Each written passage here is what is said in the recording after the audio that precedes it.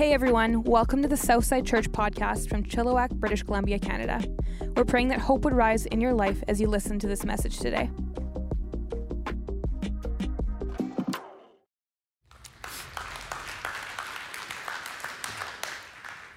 In 64 AD, Rome burnt down. At least most of it did. And the historian Tacitus tells us why. See, Rome in 64 AD was led by a psychopath named Nero.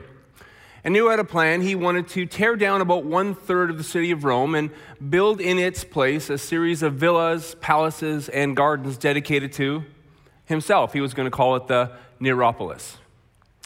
Now, the Senate kind of dragged their feet in approving Nero's plan, and Nero didn't like being patient. So he came up with his own idea. He burnt down Rome to make room for the Neropolis. He sent a group of people to light fires in those specific places where he wanted to build his new palaces and villas. And when citizens came to fight that fire, they were met with armed thugs, preventing them to stop the blaze. Tacitus further says that Nero sat up on a hillside while Rome burned and played his violin. So when the smoke cleared, literally and figuratively, Nero knew that you didn't have to be a rocket scientist to figure out that it was probably him that started the fire, but he didn't want to take the heat. So he found a group of people living in Rome that were frankly weird compared to the rest of the citizens. It was this little group called Christians. And while the rest of the people in Rome focused their lives on greed and grabbing whatever they could, this weird little group were about generosity and selflessness. They didn't fit in. While the rest of the people in Rome at that time were about seeking pleasure at any means, this little weird group of people called Christians were about self-control and faithfulness. They just didn't fit in. And so what Nero did was he arrested several Christians and he tortured them until they admitted, it was us. We burnt Rome down. And then Nero set out punishing these Christians, this weird little group of people in Rome. He punished them publicly. He would cover them with animal skin so that groups of dogs would rip them apart. He dipped them in pitch and he would light them on fire to serve as lanterns for the gardens in the Neropolis. Well, it was twofold, the reason why he did that. Number one, he just wanted to continue to entertain the people of Rome, and number two, to warn them, do you really want to keep telling me that it's my fault? Because this is what happens to my enemies. So in 66 AD, the Apostle Paul gets arrested and thrown in prison in Rome. Now, Paul's been in prison before in Caesarea, in Jerusalem, in Philippi, in Rome once before, but in 66 AD in Rome, controlled by Nero, it's different. When you are a Christian and you get thrown in prison in Rome in 66 AD, you're not getting out alive. And Paul knew that. So he was in prison for a number of months, and in 67 AD, he sits down and he writes the last letter that he will ever write. It was written to his best friend, a pastor named Timothy. And it's interesting when you think about it, because it is without doubt that Paul knew that these were among the last words that he was ever going to write. So he wanted to make sure that he included what's important, what's significant, what's priority to share in this last letter that I will ever write. And according to God's plan, this letter, the last letter ever written by the Apostle Paul, was placed in the New Testament of our Bible. It's known as the book of 2 Timothy. Now, I bring all of that up because it's March of 2022. And I have a lot of people with a lot of suggestions about what the next series at Southside should be. Most certainly it should be about sex. It should be about marriage. It should be about politics for sure. It should be about the end times. It should be about dating. It should be about family. And I prayed about it, and I thought, I think it's going to be about 2 Timothy. And maybe you look at me right now and go, well, what's 2 Timothy about? Is it about sex or is it about marriage? Is it about politics? Is it about the end times? What it's about? And my answer would be yes. Yes, it is. All of the above. In March of 2022, I think we need to humbly submit ourselves to God. There's a passage in Isaiah 55 that says it so well. It says this, "For my thoughts are not your thoughts, neither are your ways my ways, declares the Lord. As the heavens are higher than the earth, so are my ways higher than your ways, and my thoughts than your thoughts. As the rain and the snow come down from heaven and do not return to it without watering the earth and making it bud and flourish so that it yields seed for the sower and bread for the eater, so is my word that goes out from my mouth. It will not return to me empty, but will accomplish what I desire and achieve the purpose for which I sent it. That's what we're looking for in March of 2022. So before we go any further, let's pray. God, it's amazing to me that the more things change, the more they stay the same. In 67 AD, when Paul wrote this letter, there was a psychopath named Nero in Europe, causing fear and death and heartbreak. In March of 2022, there's a psychopath in Europe, causing death and fear and heartbreak. And I think it's important to note, Lord, we humbly confess to you that we know that Nero didn't take you by surprise, and Putin didn't take you by surprise, and COVID didn't take you by surprise, and none of this takes you by surprise. And so whether we're watching online or in person right now, we come before you and we submit that even in a world that at times feels out of control, you're a God who is completely in control. Yesterday, today, tomorrow, and forever. We turn to your word today, Lord, and we know that it will bear fruit in our lives, in our families, in our cities, in our world. We thank you. We trust you. We pray that you would anoint this word, this series, that we would lean in, that we would humbly listen and hear and apply what you have. We thank you. In your name, amen. Amen. The last letter ever written by the Apostle Paul, knowing as he wrote it, that these were the last words that he would ever write. 2 Timothy chapter 1, starting at verse 1. I, Paul, am on special assignment for Christ, carrying out God's plan laid out in the message of life by Jesus. I write this to you, Timothy, the son I love so much. All the best from our God and Christ be yours. Every time I say your name in prayer, which is practically all the time, I thank God for you, the God I worship with my whole life in the tradition of my ancestors. I miss you a lot, especially when I remember that last tearful goodbye, and I look forward to a joy-packed reunion. That precious memory triggers another, your honest faith. And what a rich faith it is, handed down from your grandma, Lois, to your mother, Eunice, and now to you. Paul says, I am on special assignment. And that's interesting, right? Because we all want to be on special assignment. So let's just start here. I have good news. God has a special assignment for you. You matter. You were created on purpose, with a purpose, for a purpose, by a God who does not make mistakes. You were placed on this planet for a reason. There is something unique about you. There is something important about you. You are anointed. You are gifted. You have a particular set of skills, as Liam Neeson says, and you're here for a reason.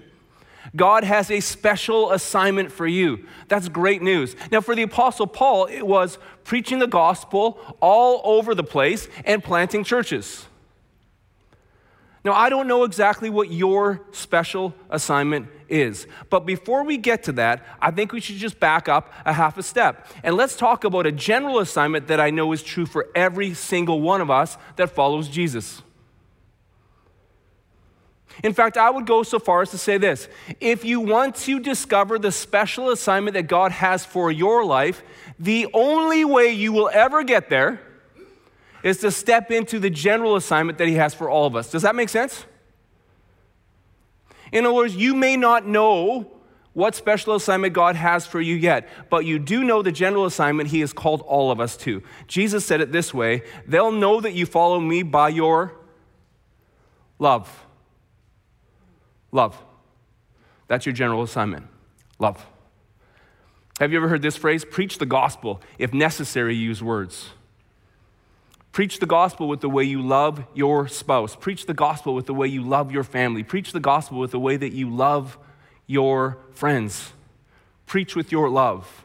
People will know that you are a follower of Jesus by your love. That is your general assignment. In order to step into that particular special assignment he has for you, embrace, run with the general assignment that you know that he's given all of us: love. Jesus broke it down further through his life and through his teachings, right? So what exactly does love mean for you and me? Well, Jesus says this: as you follow me, you must understand this, that I didn't step into human history to be served, but to serve. Okay? So we know that. I call this sometimes the upside-down reality of the open-handed life, that you are blessed more by serving than by being served. Amazing. So one of the ways that we can step into this general assignment that God has given you and given me is to love. How? By serving. Not primarily being a person that's about being served, but primarily being about a person that's looking around for a chance to say, hey, how can I help? Another way that Jesus talked about love was through generosity. In Luke chapter 6, Jesus said it this way: the way you give, it'll be given to you. The measure you use in giving to others will be used to give to you. Give. Generosity, specifically at church, investing in the work that God is doing here. How do you love? Be primarily about giving and not getting. That's a general assignment that's true for every follower of Jesus. Kind of like Rome, though, right? This little group of weirdos that's all about giving and not getting. Amazing. And yet God promises that when we do that, we'll be blessed more by living a life of giving than we would be by living a life where we're looking to get. Another thing that Jesus said in what is known as his Great Commission before he ascended into heaven, he said, go make disciples of all nations. So how do you love? Well, you serve, and you give, and you invite. You invite people to meet the Jesus who has changed your life so radically. You invite them to hear your story after you've listened to theirs. You invite them to attend church. You invite them to come to your small group. You invite. And one other thing that I want to talk about when it comes to being kind of known for love, embracing this general assignment of love on our lives, one more thing I want to bring up, and I know I've talked about this before, but it's really important to note that if Jesus wanted to save the world, save you and save me, he could have done it as like a lone pursuit. He could have showed up in history, done his thing and left, but he didn't. He came, he called 12 really close friends. And then he had Peter, James, and John, who were his 3 closest friends. And then his best friend, John. So in other words, how do you love? Well, you love by serving. You love by giving. You love by inviting. And you love by living in community, doing life together with others. See, I think for so many of us, man, we want to take hold of the special assignment that God has for us, you know? Like, I want to be unique.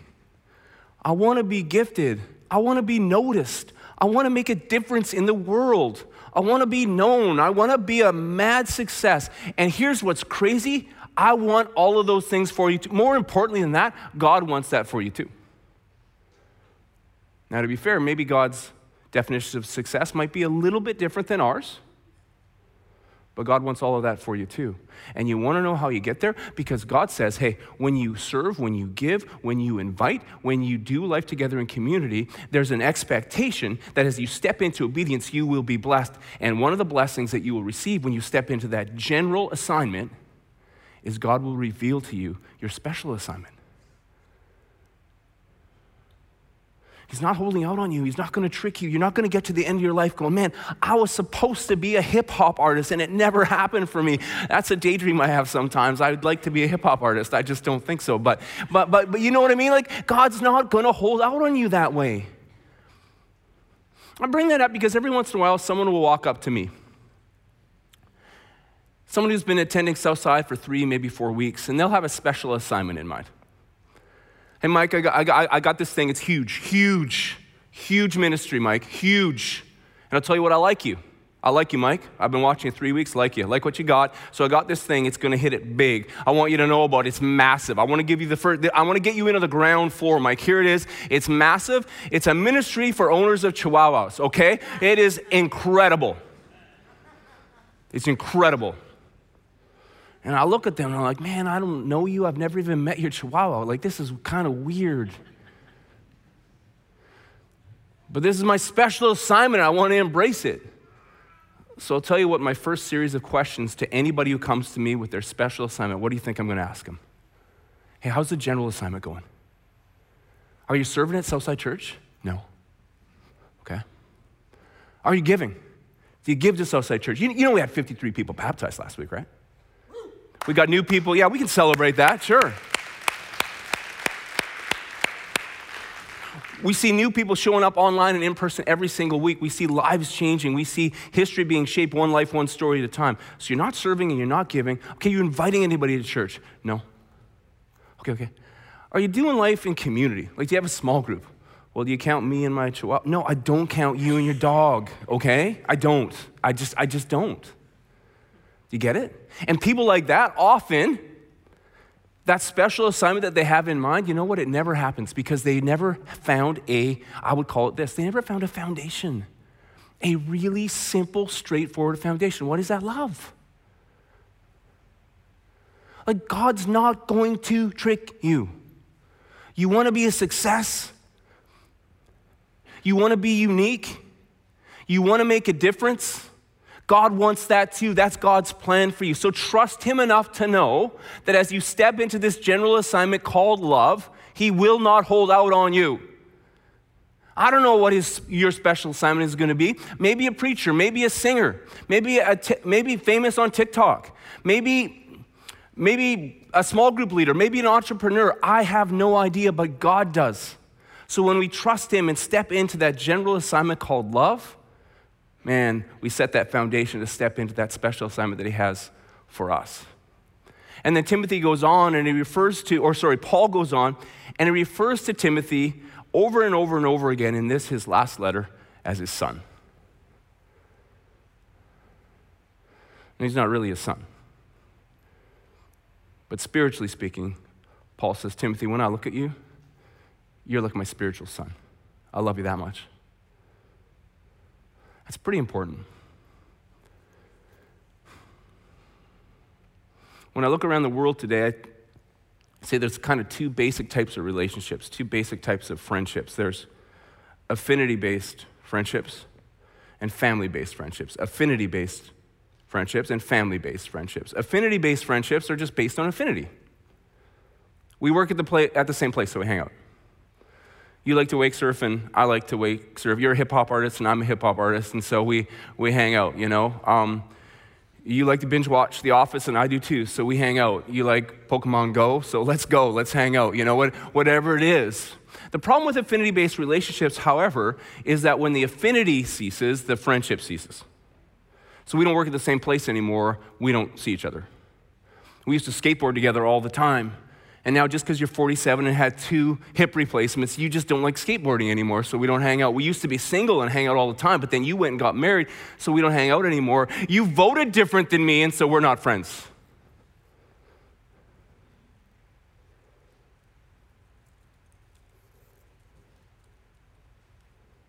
You disagreed with me on that issue, so that's that, isn't it? That's affinity-based friendships. Let me tell you something that you already know. We're family.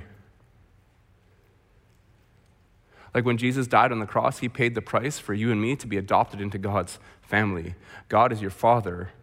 Jesus is your big brother. We're all brothers and sisters. Remember years and years ago, Corinne and I were hanging around with some dear friends, like really, really close friends.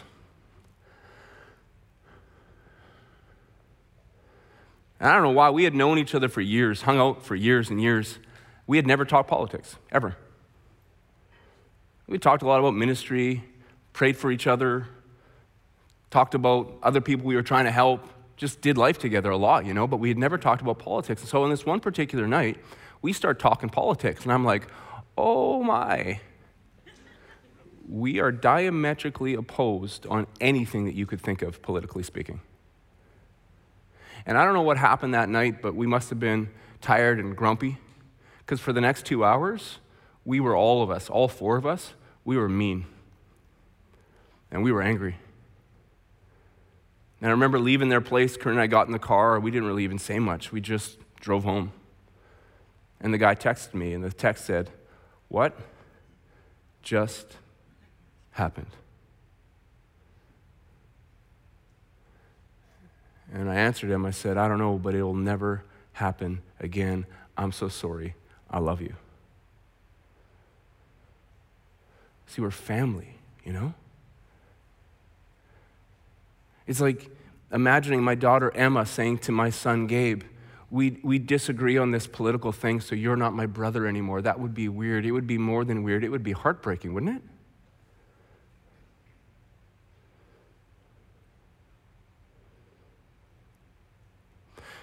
See, God's called us more than affinity-based relationships. He called us to be family. That's weird. Could you imagine dividing or fracturing a family relationship over politics? So can we talk about politics for a second? I know you're all just dying to. You just want to hear me rile everybody up. So here goes. So let's just say one thing, first of all, something that, again, you already know. Politics are subjective, right? Like, we all get that, right? Politics is the science of governing imperfect, broken people in an imperfect, broken world. So by very nature, politics must be subjective. Is that correct? We can all agree on that, okay? And I can prove it to you. That's why you think a little bit differently or maybe very differently now than you did 5 years ago. So imagine taking this subjective thing called politics and fracturing a relationship over it. See, no. Politics isn't subjective, Mike. There's perfect systems out there. In this imperfect, broken world governing imperfect, broken people, there's some perfect system. Democracy, for example. Democracy is perfect. You know what? You're right. Now that I think about it, democracy is perfect. As long as it never, ever happens that a majority of people in a given culture were wrong about something. Would that ever? Oh, it would happen. Okay, so I guess democracy isn't perfect. Oh, okay. A benevolent dictatorship is perfect. You know what? Let's pick a nice lady or a nice guy and just say, hey, we'll do whatever you tell us to do. Well, that would be perfect, wouldn't it? Unless power corrupts and absolute power corrupts absolutely, then that's not perfect either. Okay, forget about that. Let's talk about finances. Socialism is obviously perfect because socialism is all about sharing. So it must be perfect. Yeah, that's great. Socialism is perfect as long as everybody will freely choose to share in every situation. Oh, but they don't. Okay, so it's not perfect. Well, then capitalism is perfect. Capitalism is perfect. Yes, it is. Capitalism is perfect as long as everybody acts according to their own self-interests, up to but never exceeding when their own self-interest would threaten the well-being or self-interest of another person or another family. Oh, wait. Are we tracking? What would be weird to me is if we took a subjective topic like politics and fractured relationships over it. Something that we very, very well might have changed our mind on in 5 years. You say, I'm never, ever going to change my mind on this. Wow, okay. So what should we do then? Just trying to think. Jesus said they'll know that we follow him according to what? What is it again? Oh, love. Okay, so then all you do is just ask yourself, what does love require of you?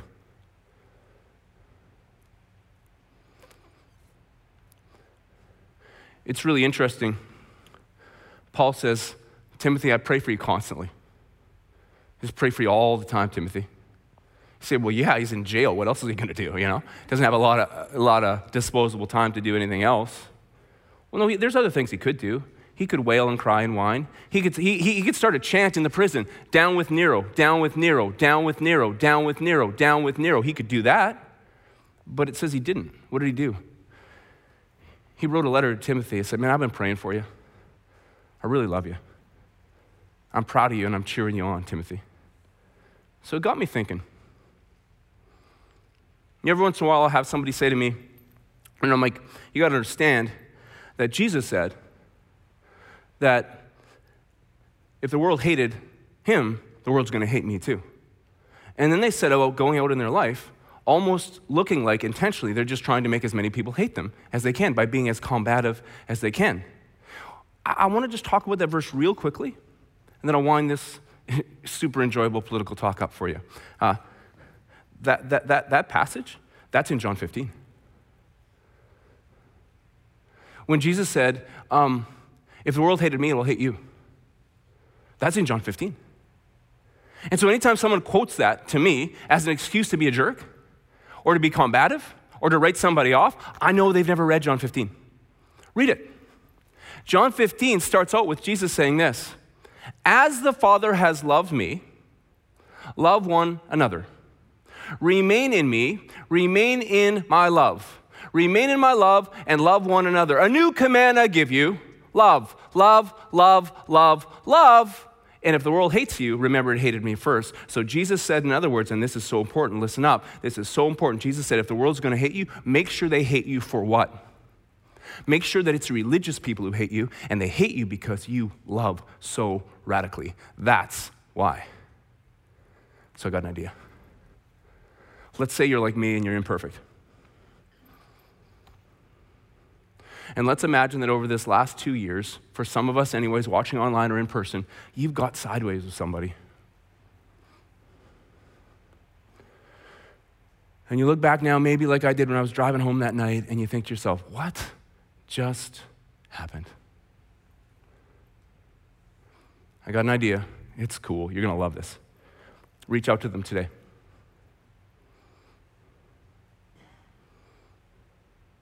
Text them or call them, reach out to them.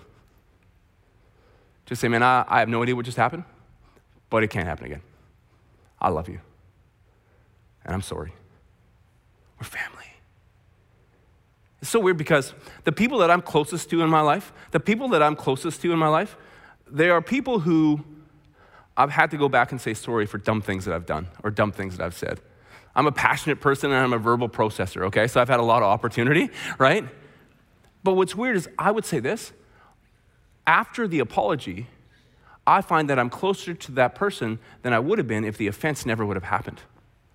Now that doesn't mean we go out being jerks just so that we can say sorry. That's not what I'm talking about. What I'm just talking about right now this afternoon, you want to know how revivals start? That's how. That's how revivals start, right? Love. MLK said it. Darkness can't drive out darkness. Only light can do that. Hate can't drive out hate. Only love can do that. That's such a neat saying and so hard to do in March of 2022. So let's do it. Let's do it. Remain in his love. As you have been loved by Jesus, love your brothers and sisters. Love the world. Those who deserve it, and maybe especially those who don't.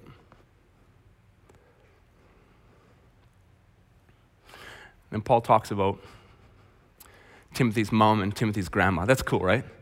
Like Timothy's dad was not a follower of Jesus, but his mom was, and his grandma was. His grandma's name is Eunice, right? No, his mom is Eunice. I just think Eunice is a great grandma name. No offense to Timothy's mom, okay? It's a great mom name too, Eunice. But Paul talks about, hey, Timothy, I love that honest faith that was passed down to you from your mom and your grandma. I like that thought, honest faith. Honest faith. I don't know exactly what your family background was, but I hope you had somebody in your life that demonstrated honest faith to you. I know for me, I was about 11 or 12 years old when my mom and dad started following Jesus, and they demonstrated honest faith to me. I'm so thankful. I'm so thankful that my kids grew up with a grandpa and grandma who demonstrated honest faith. Or maybe you say, well, I'm kind of the first one in my entire family tree to follow Jesus. How do I leave a legacy? How do I make an impact? Here's how. Honest faith. Just honest faith. Say, well, what in the world is honest faith? Oh, it's actually pretty simple. Just be who you say you are. Just be who you say you are. That's it. So if you say you're following Jesus, follow him. Now, someone with honest faith, it doesn't mean that you're never going to blow it. It doesn't mean that you're never going to be mean, that you're never going to be angry, that you're never going to be greedy, that you're never going to gossip, that you're never going to be selfish, that you're never going to be arrogant, that you're never going to be prideful. It doesn't mean that. What it does mean, and when you're following Jesus, what it means is when you blow it, you will have the humility to say, hey, I blew it. I'm sorry. Say sorry to the person you hurt. And by the way, did I mention that when you apologize, sometimes that relationship is stronger after the apology than it would have been even before the offense? That's cool, right? And then you apologize to God. God, I want to follow you, but every once in a while, man, like I tripped and I stumbled and I'm sorry. Can you give me the strength to follow you just a little bit better tomorrow than I did today? Does that make sense? That's just honest faith. By the way, the world's not looking for perfect people, but the world is looking for some people who just are who they say they are. The world's looking for people with honest faith. See, because dishonest faith, well, that's simple also. It's just people who aren't who they say they are. So much like people with honest faith, some with dishonest faith, they blow it. Greedy or selfish or arrogant, or they gossip, or whatever it is. But the difference with someone who has dishonest faith is they meant to. They ain't sorry. That was a plan. Something real powerful in Psalm chapter 19. King David wrote this: God, keep your servant from deliberate sins. Don't let them control me. Then I will be free of guilt and innocent of great sin. You want to know why there's so many people around the world today that have such a bad taste in their mouth about church? It's not because they're looking for perfect people. Not at all.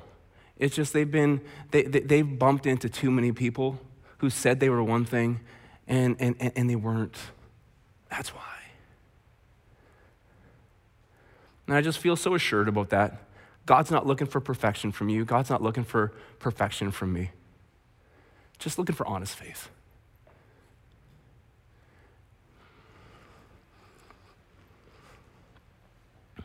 So I want to take a moment now. You're going to see a little bit of this throughout the course of this series. I want to ask you to just take a moment in quiet reflection, each one of us right now. If you don't mind, whether you're online or in person, if you could just bow your head and close your eyes just for a second. And I got a real simple question for you. What's God saying to you today?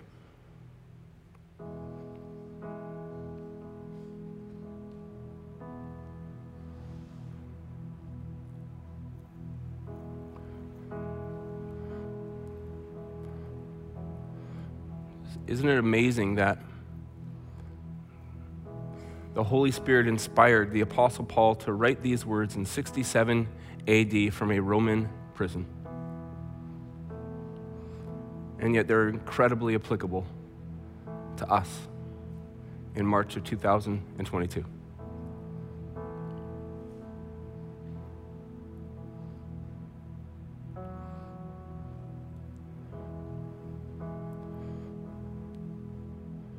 How are you doing with your general assignment?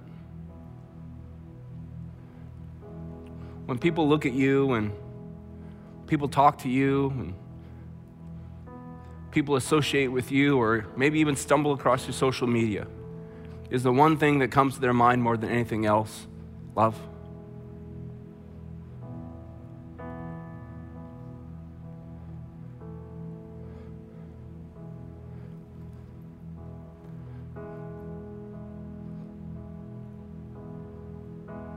Is there people in your life, maybe over the last 2 years, maybe over the last 2 days, things have just kind of gone sideways? And maybe God is bringing a name or some names into your mind right now. You just got to reach out. And how amazing is that going to be?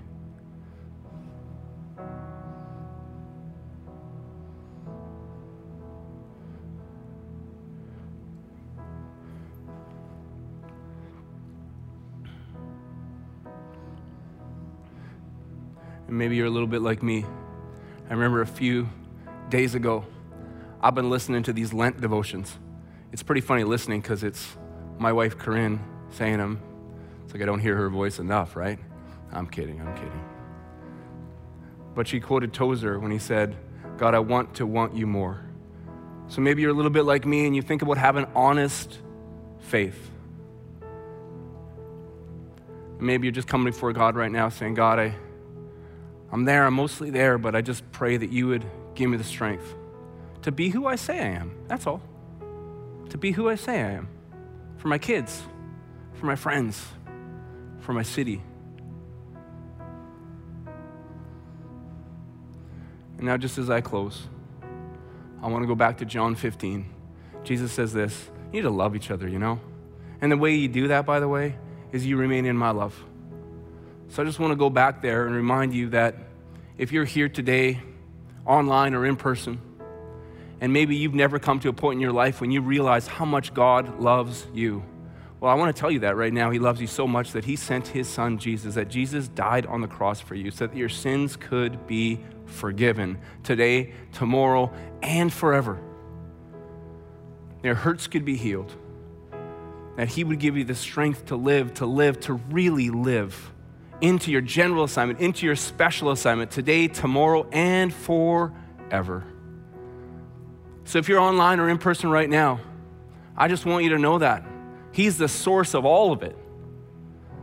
So if you've never accepted that gift that Jesus purchased through his death and resurrection, with all heads bowed and all eyes closed, can you just raise your hand up nice and high right now so I can pray for you?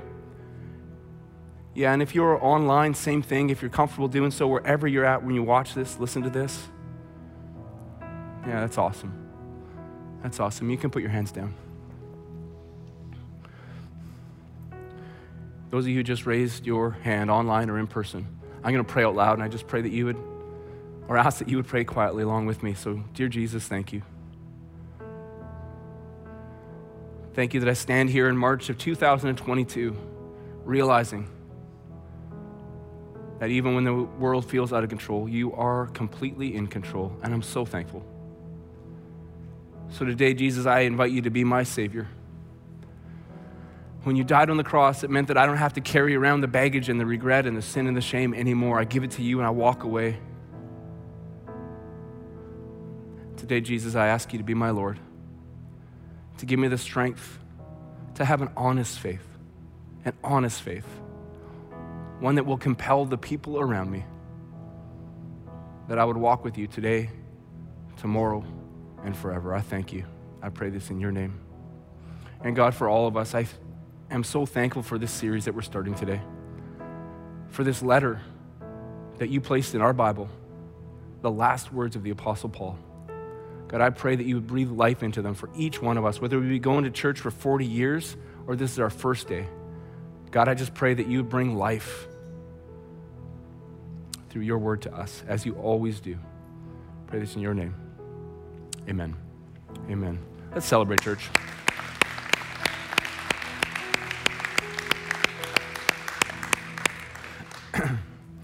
If you just raised your hand online or in person, just ask you to do me one quick favor.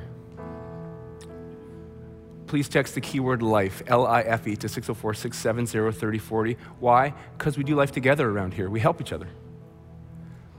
And I want to remind you again, online or in person, next week's a big week. Next week's a big week. Invite everyone you know, because we're going to be talking about one of the most important verses in the entire Bible for March of 2022.